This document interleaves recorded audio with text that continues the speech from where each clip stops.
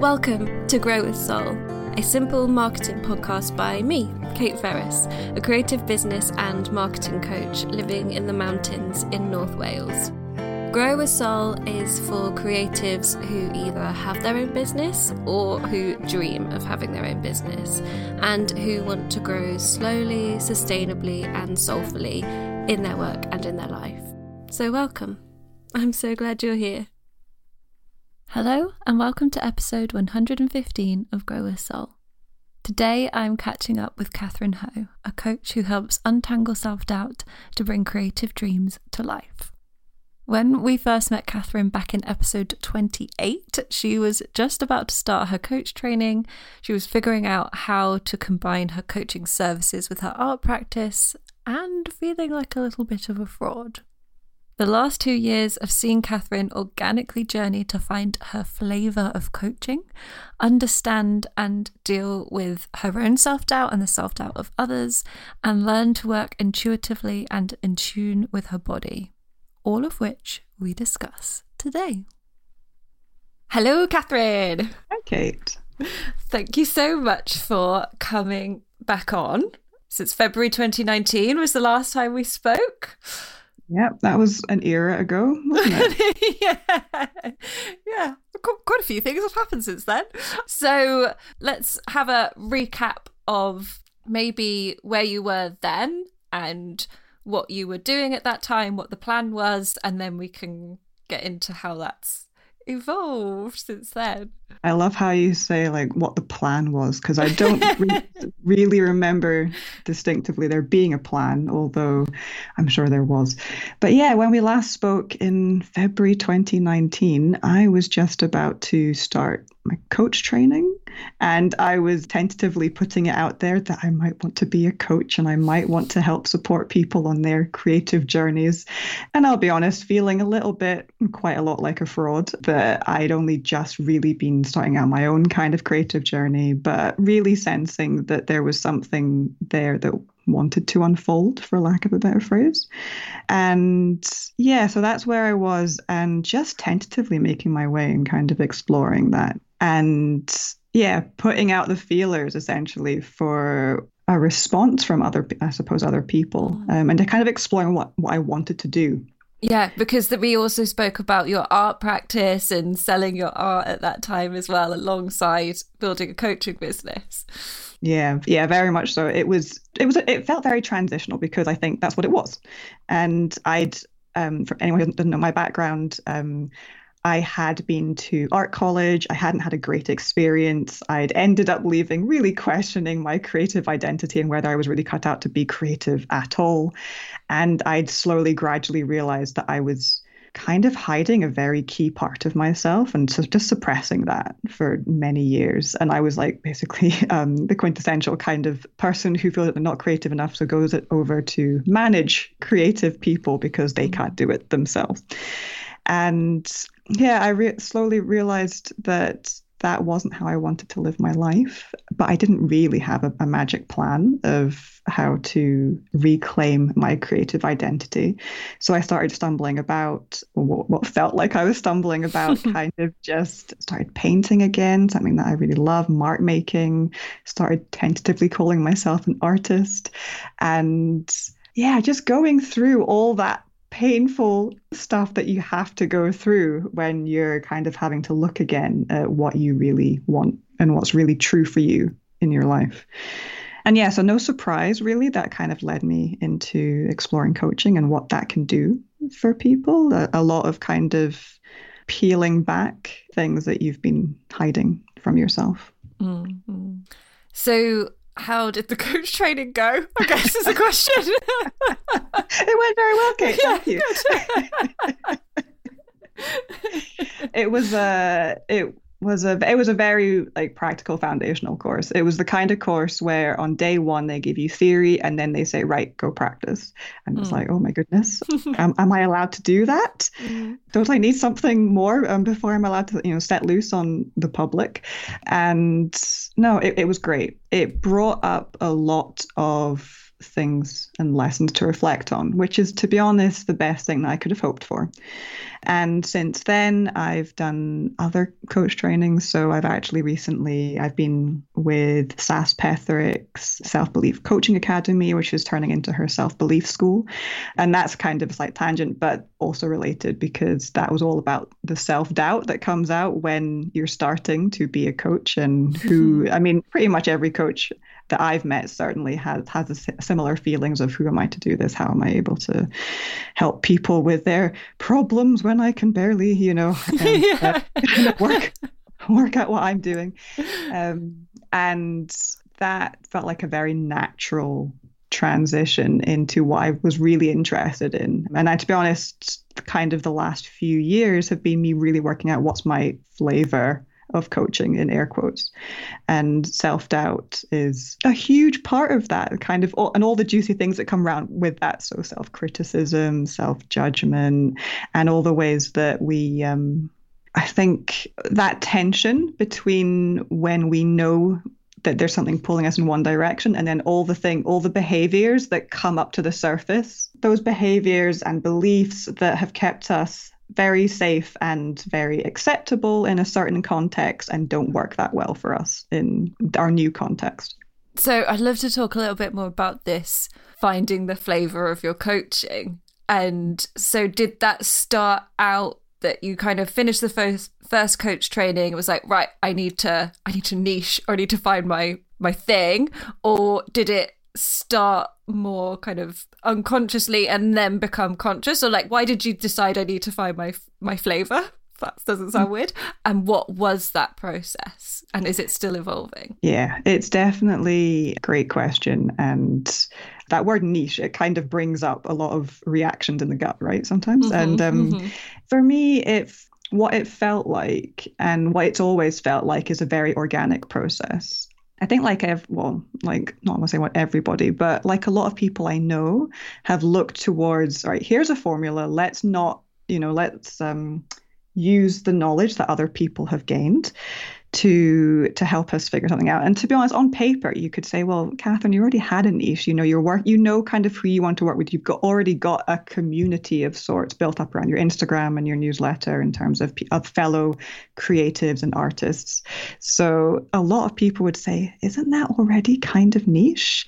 But for me, there was a lot of, well, what do I help people with? Am I a business coach? Am I a life coach? What specific problems or challenges am I helping people with? Because then we get into that whole thing of, how do you communicate the message and the transformation that you were going to give, to help support people through, if you can't really communicate your niche and what you're doing. And I'll be honest, like that process of figuring out what is it that I actually like to do and what really lights me up. That's one of those things that you learn as you do, and everyone hates being told to do that. But what I think is interesting was that watching myself go through that process, and the way that my self-doubt comes up quite a lot is the message of, but you don't have enough information. You're not ready yet. You'll be ready when you've got, when you've done some more research, or you've taken this course. And I imagine this is kind of familiar to quite a lot of people. And it's one of those things that kind of keeps you from taking action. And if you're anything like me, you might have another voice of self-doubt that's quite critical, and then is like, well, is a little bit beating yourself up for not taking that action. But yeah, it's been really interesting to watch yourself go through that process. And that's been really interesting. So I suppose in a way that's kind of led me towards a topic, I suppose a niche that interests me in particular. One more thing I want to say about niche is that I read an article recently, and it was about writing, but it was from a perspective of a new writer. And basically they were saying that instead of thinking of like a niche as like your topic and what you do for people, think about the perspectives and lenses that you bring to your work. So very specific kind of life experiences that you've had, or work experiences that you've had, that will mean that when you put those lenses together, you will be quite unique in your approach. And therefore, you can kind of shift and approach different topics or different challenges in a way that feels very authentic and aligned to you, but potentially feels slightly less constricted than kind of like I must be in this one track of topic and that's all I can talk about. Yeah, I think there's so much with that where, as you said, that for many years we've kind of had the template of this is what you do to be successful. And one of those things is have a really clear niche, but it just becomes a corner that you back yourself into if you're not careful. And there's only so many ways to go from it. And my kind of issue, for want of a better word, with the whole niching thing is that it doesn't allow room for your evolution as a human being. That the very idea that you can start a business and then in 5 years' time you're going to be the exact same person with the exact same life experience, the exact same interest is just like ridiculous. And if you're the marketing girl or the art coach girl, like there's not much room to kind of fight your way out of that cardboard box. And so I think the idea of the lenses is really nice because you can always take away and add another one, and you're still the same person and it still makes sense. So yeah, I think it's one of those things, isn't it? It's like I'll find my niche and then that's it forever and ever and I never have to worry about it ever again. And it's with all of these things, it's never as easy as we think it should be because there's all this other whole truckload of emotions that come with it. Yeah, definitely. It was one of my metaphors that I use with clients is like I love a nature metaphor, I'll be honest. And there's a sycamore growing outside in our garden. And I don't know if you're familiar with sycamores, but they grow really fast. You can basically watch them grow taller day by day. But what really interests me about that is kind of when you're a young business and you're establishing yourself, it's interesting because you can see the DNA or blueprint, for lack of a better word. And to me, that's kind of your values and what interests you. But it's going to grow. Branches are going to shoot off and some are going to kind of grow really robust and really thick and strong. And some are potentially going to, wither and die. And that's fine. And you're going to go through these seasons of budding and fruiting and flowering and then again, dying back again. And I always kind of go back to that kind of metaphor when I'm thinking about when I feel like I can feel myself being seduced by a very neat, often kind of mechanical or artificial way of being. I like to bring myself back to a nature metaphor because they're always very wise. That's such a good phrase of being seduced by it as well. Because I do it. I look at somebody's thing. I'm like, oh, that looks nice and easy. But it's do I want to live a life where that's what I do? And very often the answer is no, because I do want something more organic. And I say to myself at the moment about a lot of things actually in my life is that it's not supposed to be linear. And even though I talk about that all the time about, having fulfillment in the now and all that kind of thing, you do need to remind yourself this isn't actually supposed to be linear. Anytime you're oh, I'm falling behind or, oh, I've not got progression, it's well, yeah, you're not supposed to. You're not supposed to be continually progressing. You're supposed to fall back a little bit. Yes, I'm trying to stop myself using the phrase moving forward, which is something that coaches use a lot. But recently I've kind of come to realize, wow, that's quite one-dimensional. It's quite one-dimensional and linear of me. And but I totally get it. For example, I recently wrote a newsletter and it was about the calendar and basically using a calendar, which is a really helpful tool, similar to a clock or a map, where essentially humans have created these devices that will create an artificial intellectual construct so that we can manipulate the world. So we can basically divide our days into specific parcels of time so that we can all coordinate ourselves and do things with it. And they're great. I mean, they're really useful tools. But what we tend to do, or we can find ourselves doing, is that we can forget that the representation of reality is not the same as reality. There's a phrase called the map is not the territory. But we kind of get, again, that word seduced, we kind of they're part of our brain has a preference for that kind of way of seeing the world, which is all symbols and representation and simplified things. And it's the part that really likes certainty. And it's like, no, this is how it is. And it will often ignore other information that kind of contradicts that. But we've also got this part of our brain that's much better at appreciating the whole and the now, and that kind of what I like to think of as slightly more organic, if I'm not romanticizing it too much. And it's not to say that one is worse than the other, because we need both. It's just that we need to remember that we can shift between these two states and appreciate them.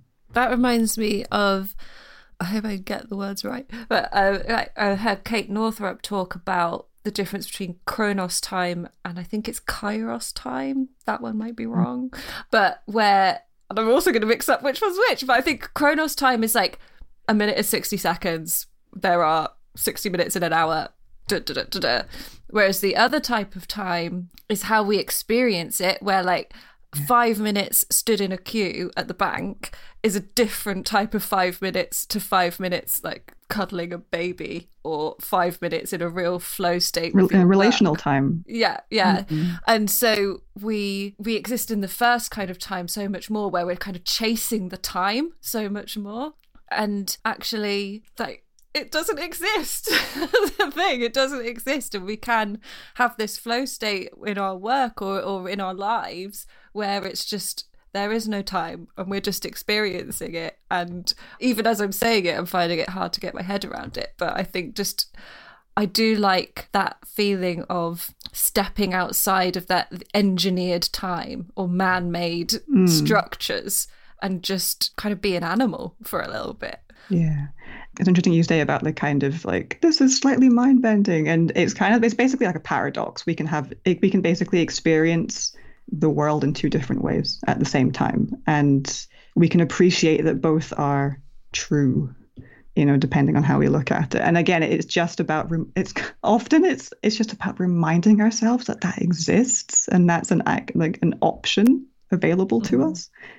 Yeah, definitely. Something I think about a lot is like the idea that everything that humans are unable to understand is like the top level of everything that happens, and that there couldn't be anything outside of our perception is laughable. And so that I feel like that kind of helps to open up to just kind of like, well, everything that I could understand is probably like pretty low down the scale of what's possible, so I'll just allow everything else to kind of happen up where I can't perceive it. And I don't really know what I'm doing with that, but it just kind of, it feels like an opening up to the world a little bit more. Yeah, like I've described coaching, and like this is how I experience coaching sometimes as well, that it's kind of like you're going through doors, but some of these doors you didn't even know that they existed before. You can't perceive of them until somebody helps you, like points them out to you. And then you get to choose whether you actually go through the door or not. But it's this weird, it's like what you guess is this weird sensation experience of, I didn't even actually realize that door existed. So we've gone slightly off track, but yes, it was fun. So I feel like we haven't even got to the end of like what you do now even. So you did the initial coach training and various trainings since then, and have kind of gone into a sort of more self-doubty place in terms of your work rather than yourself. And yeah, so how did you kind of get to the self-doubt place, and who are you still kind of working with the same people now, or what's your focus in that way as well? Yeah, so if you haven't noticed by now, I like to go off on a tangent slightly because everything's connected, so it'll all come back to itself anyway. But I think that the people who I work with have very much, I think, not stayed the same. That's not the right way of putting it, but there's been a thread, I think, that connects the people that I work with. And I tend to work with people who have a creative dream and who find themselves getting caught up in self-doubt, self-criticism, or self-judgment. I remember the first time that I sent like a little questionnaire asking my prospective clients, like, what what are your big, greatest challenges? And I think pretty much every answer included the word lack of confidence, lack of self-belief. So I always knew that that was going to be a key thread in my work. It was just about, for me, I suppose at the very beginning, it was like, well, how do I approach that?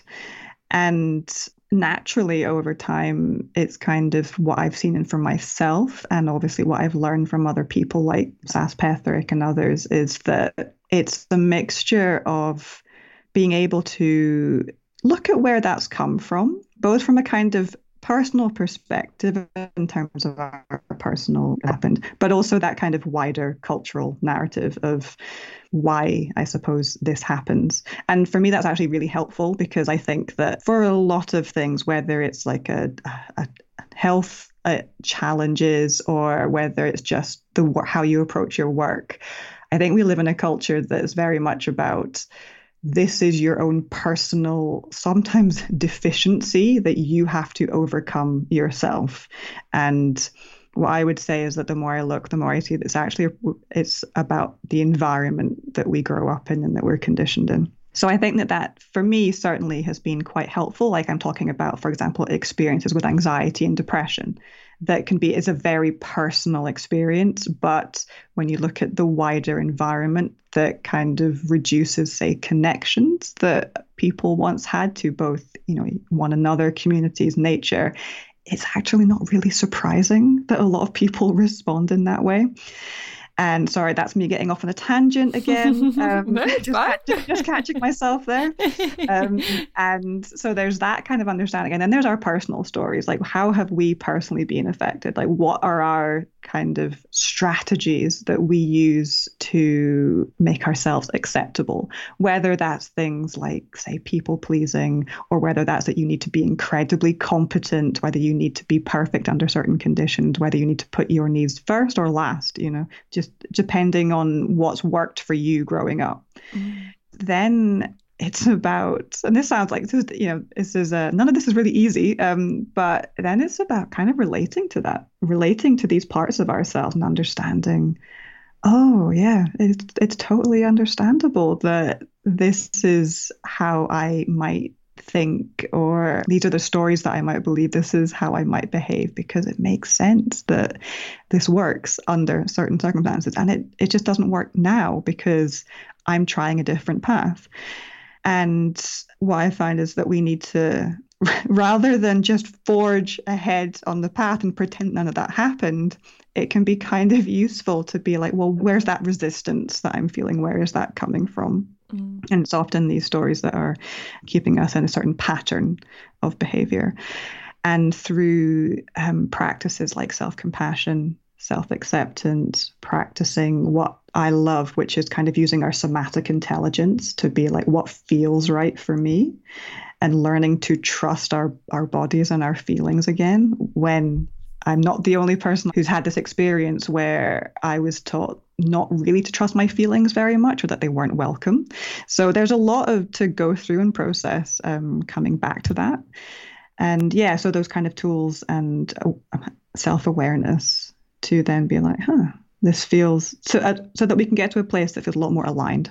And the phrase that kind of came into my head as you were talking is that, like, taking something that we've always thought was a rule and realizing it's an option. Like, I have to be perfect. I have to do what everybody else wants me to do. I have to X, Y, Z. It's like, well, actually, that's an option.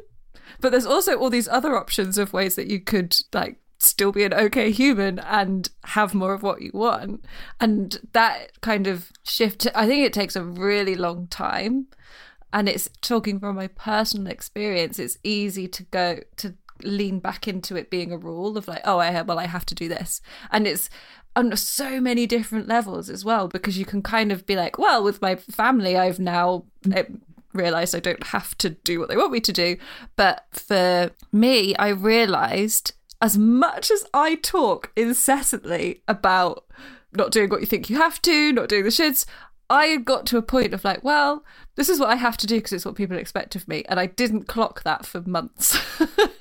And then the other day I was like, oh, there it is again. But I think that's the other thing, is that it's as you're saying about self-compassion, it's non-judgmental, of just like, oh, not like, oh, that's typical me, I'm awful, but just like, there's the old friend back again. Yeah, totally. That kind of, as what Sass like says, she kind of calls it, it's our protector.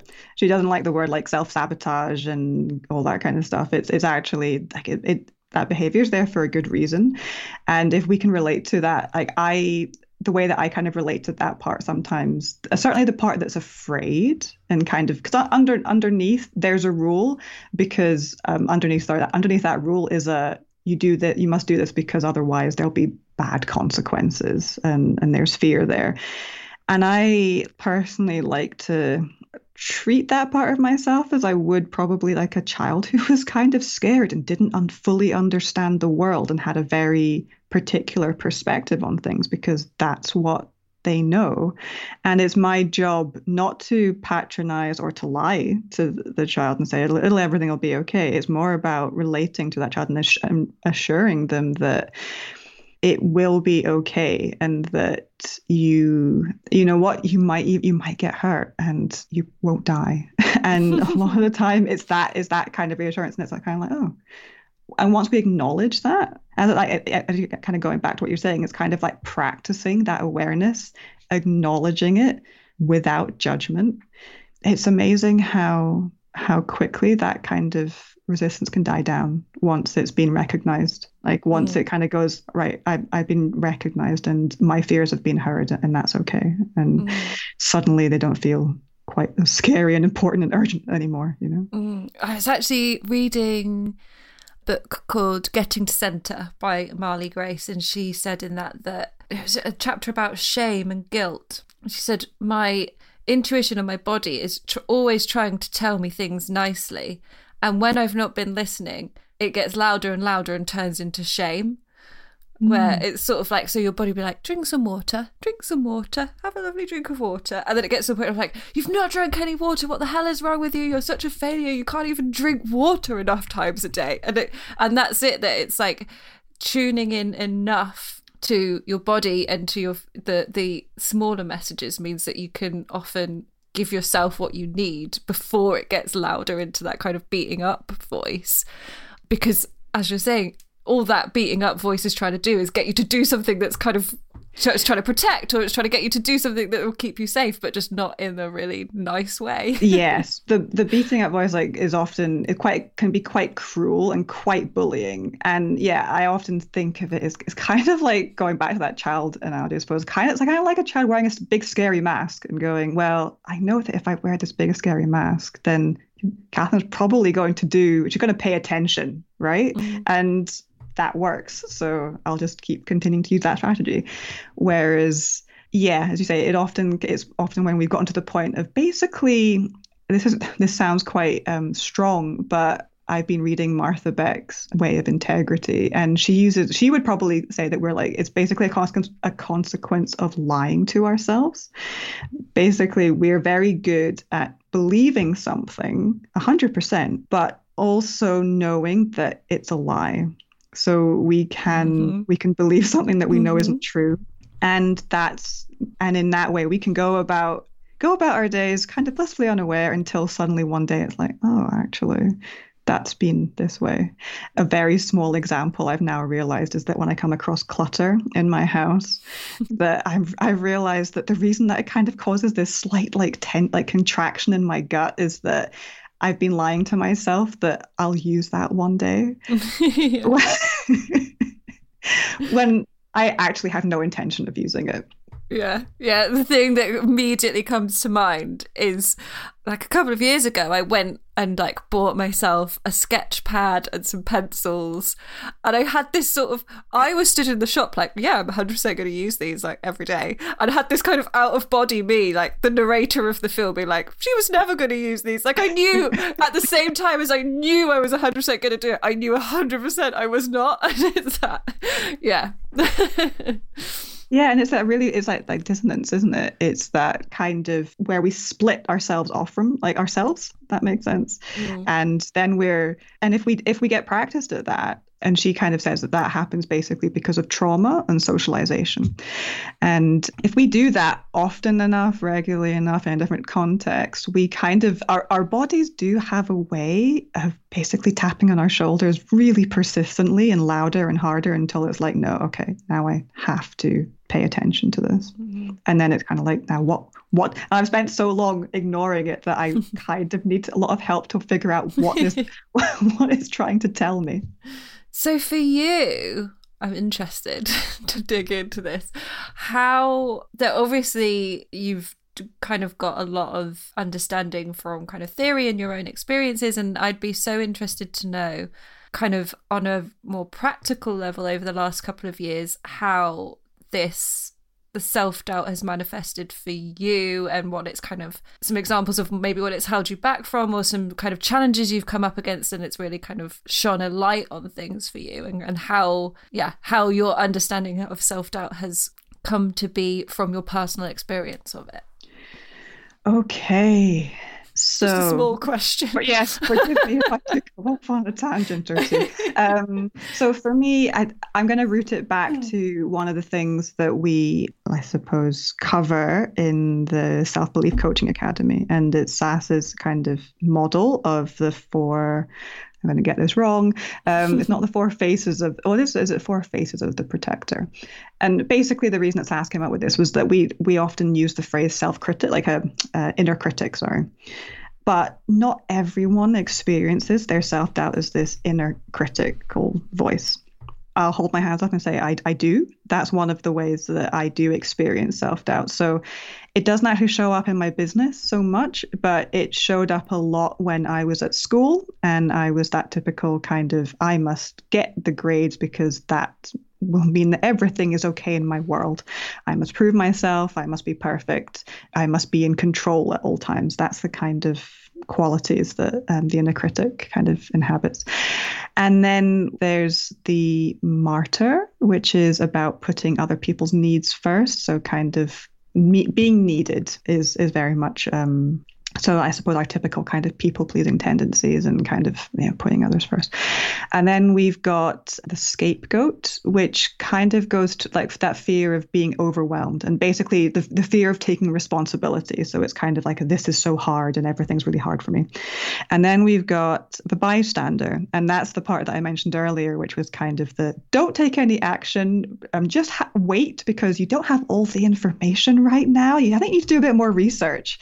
So those are the bystander and the critic are how my self-doubt manifests. And kind of relating what you said about different contexts, when I decided that I wanted to run my own business and create something myself, the bystander became very prominent, which is understandable because there wasn't that structure. There weren't hoops for me to jump through. I mean, there could be, but there were an infinite number of hoops. So how do you choose? So this is obviously the bystander talking here. You can hear the cat coming out and going, well, how do I make a decision? I just don't. I'm not able to. So I think I'll just stand here and wait. So that manifests itself in many different ways. It can be something really simple, just like not posting or not sharing what you have to say, or it's quite good at sounding rational. So it will rationalize, well, you can't possibly say this because you don't know enough about this, or who'd want it. It's, in my experience, although it's definitely appealing to my emotions and my fears, it sounds very rational and very reasonable. So yeah, it shows up for, and basically a lot of my clients will like kind of identify with this type of behavior as well, in terms of just the not taking action. And it's interesting because kind of going back to what we're talking about niche, like I knew fine well that if I just kind of, I want to say like just cluttered on through and just made lots of mistakes and just did lots of things and just see what stuck, I'd probably be further, in air quotes, further ahead by now in terms of what's considered an outside measurement of success. I'm sure I'd have more money and I'd be fully booked with clients and all that kind of stuff. But I've also kind of learned that I don't regret, what that's just what has happened, I suppose. And I've learned a lot. What the difference for me is that I've then realized, well, this isn't, I'm not enjoying this process, even though it feels familiar. It's keeping me in my what I call familiarity zone. It's not fun. So I want to actually do something about it. And what I call, I suppose, that kind of inner work of self-doubt. So your question was kind of how self-doubt manifests for me, right? Have I answered that question? I feel like I've kind of talked around it. Is there anything specific? I think that, and it's interesting what you just said about being further along, and it's this thing where, and I've had it recently where people are like, I'm like, I don't know what I'm doing. And people are like, well, it doesn't look like that from the outside. And I'm like, well, I almost don't care that it doesn't look like that from the outside, because inside it feels chaotic and I hate it.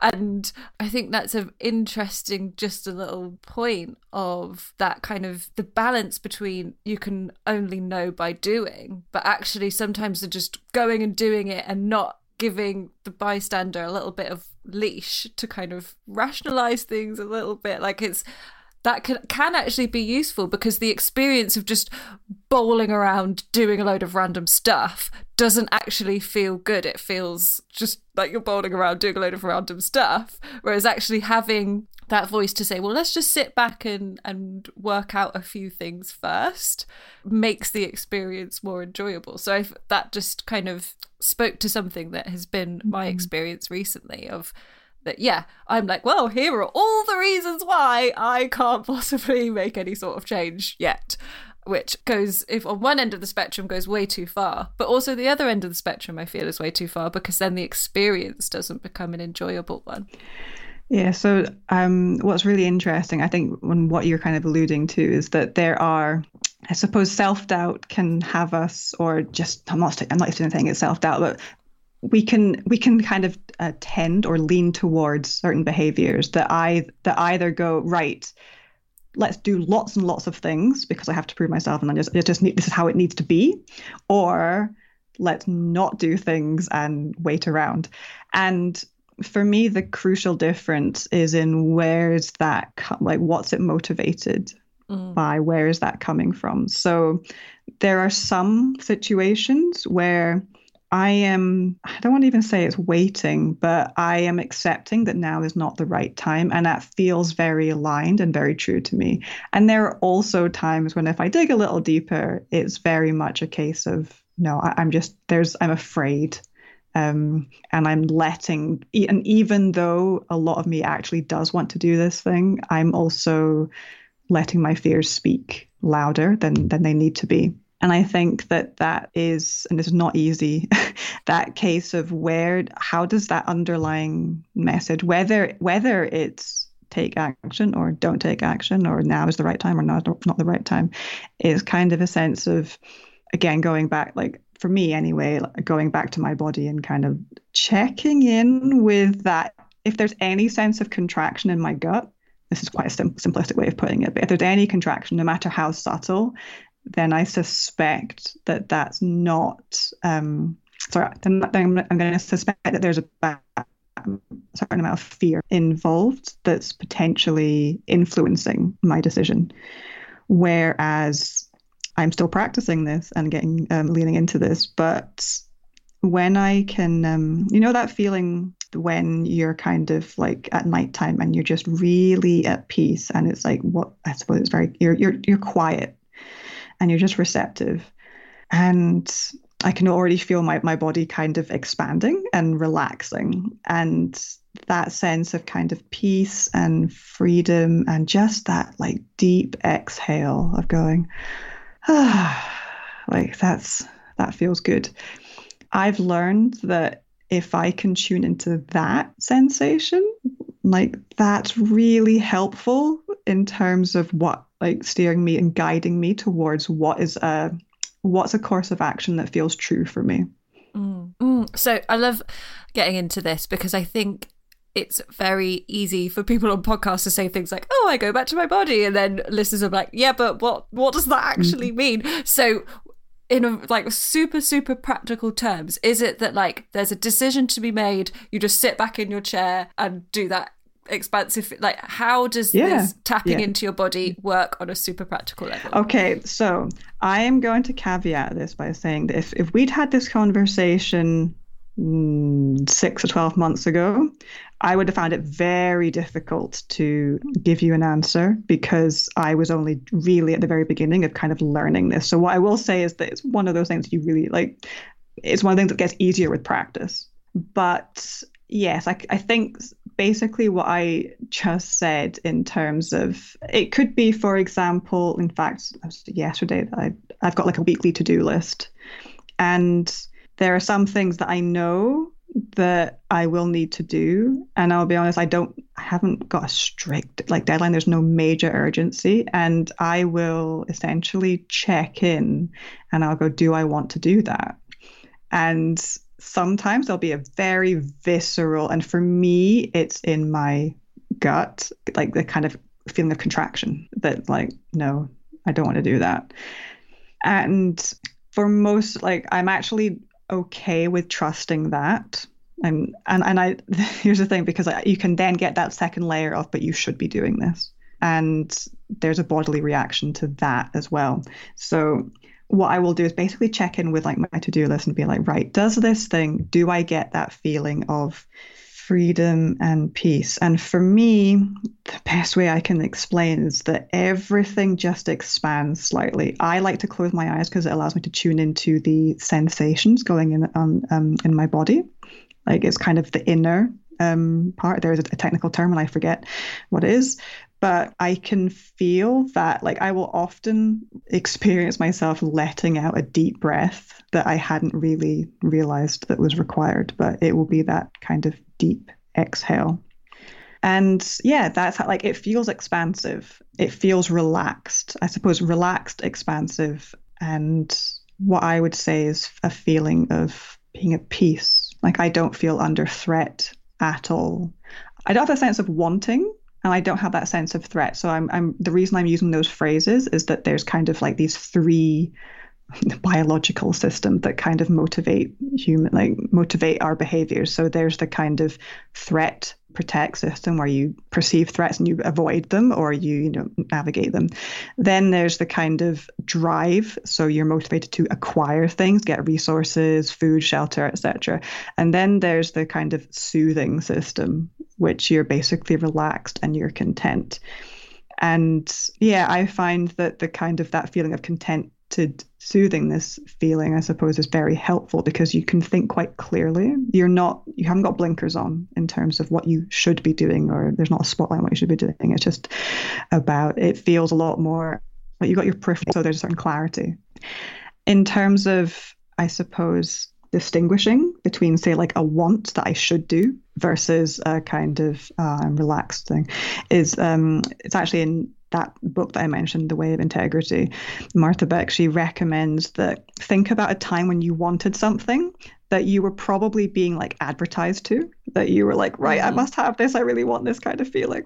And there's a want there, right?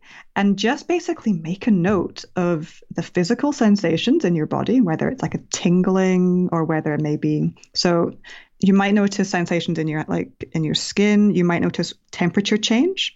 You might notice a feeling of contraction or relaxation within your body, and it might feel like it's in a particular location for you, or it might feel quite diffuse and just kind of vague. Like whatever you feel is perfect. So note down the sensations and note down any emotions that you feel, and then basically shake off that feeling. And then, in contrast, go to that feeling of imagining yourself in bed at night. You're very quiet. And she says, what do you yearn for? Like, what are you yearning for? And for me, when I did this exercise, the first thing that came to my mind was peace. And she kind of does say that most people, most people will basically say peace, love, belonging, freedom, and then note down the sensations and emotions that come to you. And there'll likely be a contrast between what you experience for both situations. And there'll also probably be a difference in what you're wanting and yearning for. Mm-hmm, mm-hmm. Yeah, it was funny when you said when you feel you want something, you're being advertised to. I feel like from my kind of sternum, like there's a magnet pulling me. Just as soon as you said that, I was like, I feel like, oh, like I'm being pulled against my will, and yeah, I reckon that it's kind of honestly, I recognize that, and I do try and like. I'm very good at not being an impulsive buyer, because I always am like, right, let me just put that away, and if I still want it after a night's sleep, I'll get it. But yeah, that feeling is it's a very different feeling to when I actually do want something. Yeah. When I actually do want something or want to join a program or whatever, it feels like doesn't feel like I'm being pushed to do it. It's like I feel excited about it rather than like, oh my god, I've got to get that thing. Yeah, and I love. Sorry, I love that how you experience that kind of wanting is quite different to how like I've personally experienced a contraction in my gut. It's kind of like, oh, I should have this, or I should be doing something. But I love that. Yeah, you've pinpointed how it works for you. And I think that to anyone listening, like this isn't like some sort of skill that you wake up one day and go, oh, excellent, I'm perfectly in tune with my body and I know exactly what it's telling me. So it takes, I think we underestimate sometimes how much courage it takes to trust the sensations and emotions of our body, going back to culture that kind of tells us not to trust. Well, yeah, we as women, it's, well, your emotions are all the reasons why you can't be in power, have money, have autonomy. Like your emotions are the reasons why you can't be trusted on your own. Like, yeah, that's a whole lot of cultural baggage to take off and say, no, I'm going to do the opposite and actually trust it above all else. Yeah. And I think for me, what's been really helpful is learning that there are other people who exist in the world who actually go, no, your body is incredibly intelligent and it can be trusted, and you can develop this really powerful relationship with essentially you, and you don't have to be split off from yourself and kind of divided. But again, going back to that door analogy, it's kind of like we don't even realize that door exists. Mm-hmm. So, I haven't asked you any of the questions that I was going to ask you, but never mind. So, what I would like to know is where you kind of see things going from now, and what kind of, I mean, you said at the beginning, last time there wasn't really a plan. Is there a plan now, or where do you kind of, what's emerging for you? I love the word emerging. So interestingly, I still feel like I can feel this voice that's kind of saying, right, you should probably be a bit more organized, a bit more structured, a bit more kind of, I don't think it's using the word scaling, but it's that kind of on the horizon, message. And I also think for me, actually, at the moment, I still have quite a lot of room to work intuitively. And I'm really enjoying that because I haven't done that for a very long time. So I actually just really enjoying being able to create and to express and to explore in relatively intuitive fashion. So for me, it's kind of following that sense that you trusting the compass, that it will point you in the right direction, and basically consulting it on a regular basis, kind of going back to that map analogy, kind of like being, actually, that map that other people have drawn out, that's a great map, but I'm not sure that I want to use that map. But I do have this compass that is really it will guide me to where I want to go. I just have to kind of consult it on a regular basis and accept that it might not take me to some places that I'm like on first glance go, am I sure I want to go in there? But I trust that there will be lots of lessons and opportunities and things that will await me in that place. So practically at the moment, I'm just really enjoying working one-to-one with clients. I might end up doing like a really small intimate group program. I'm very much an introvert, and I think being a lot more confident in, going back to that phrase, my flavor of coaching, which for me, it's harder, I think, and I'm still finding the language around how I describe that air quotes transformation. It's not a case of I will get you a certain number of clients in a certain, and there won't be like a tangible strategy or something that you know, if you work with me, that's not how it works. But I'm working with a coach at the moment, and kind of, he describes it as, he described it as spiritual osteopathy, which, or like I say, if I go to a chiropractor, and basically it's just about shifting yourself or your worldview just at like a couple of degrees at most. But when you do that, like everything just feels so much more aligned, and everything feels much more comfortable, and like you can feel like much more in your home, at home in yourself. And that's what I love doing with clients in my own particular way. And actually, as you're talking, I'm like, well, there's a flaw in the question there, because it goes back to that kind of linear progression of moving forwards. And like, actually, I think it's really like, of course, there doesn't have to be a thing on the horizon or a thing that's next. Like, it's a totally beautiful thing to do, to be like, I just want to really bed into what I do and also allow myself to be guided to things that I can't even know yet. I know that's something that I'm trying to do so much more. And I remember in Being Boss podcast episodes, like way back in the day, like 3-4 years ago, they used to talk about the unexpected extra. And that's something I've always tried to be like, that as I was kind of saying, there are things that I can't even begin to imagine. Like me right now is like so far behind, no, that language again, but me in 9 months' time will have a completely different idea of what is possible for me than me right now. Totally. So I have to allow the space. I can't just set myself this rigid route of just what I can perceive to be possible right now.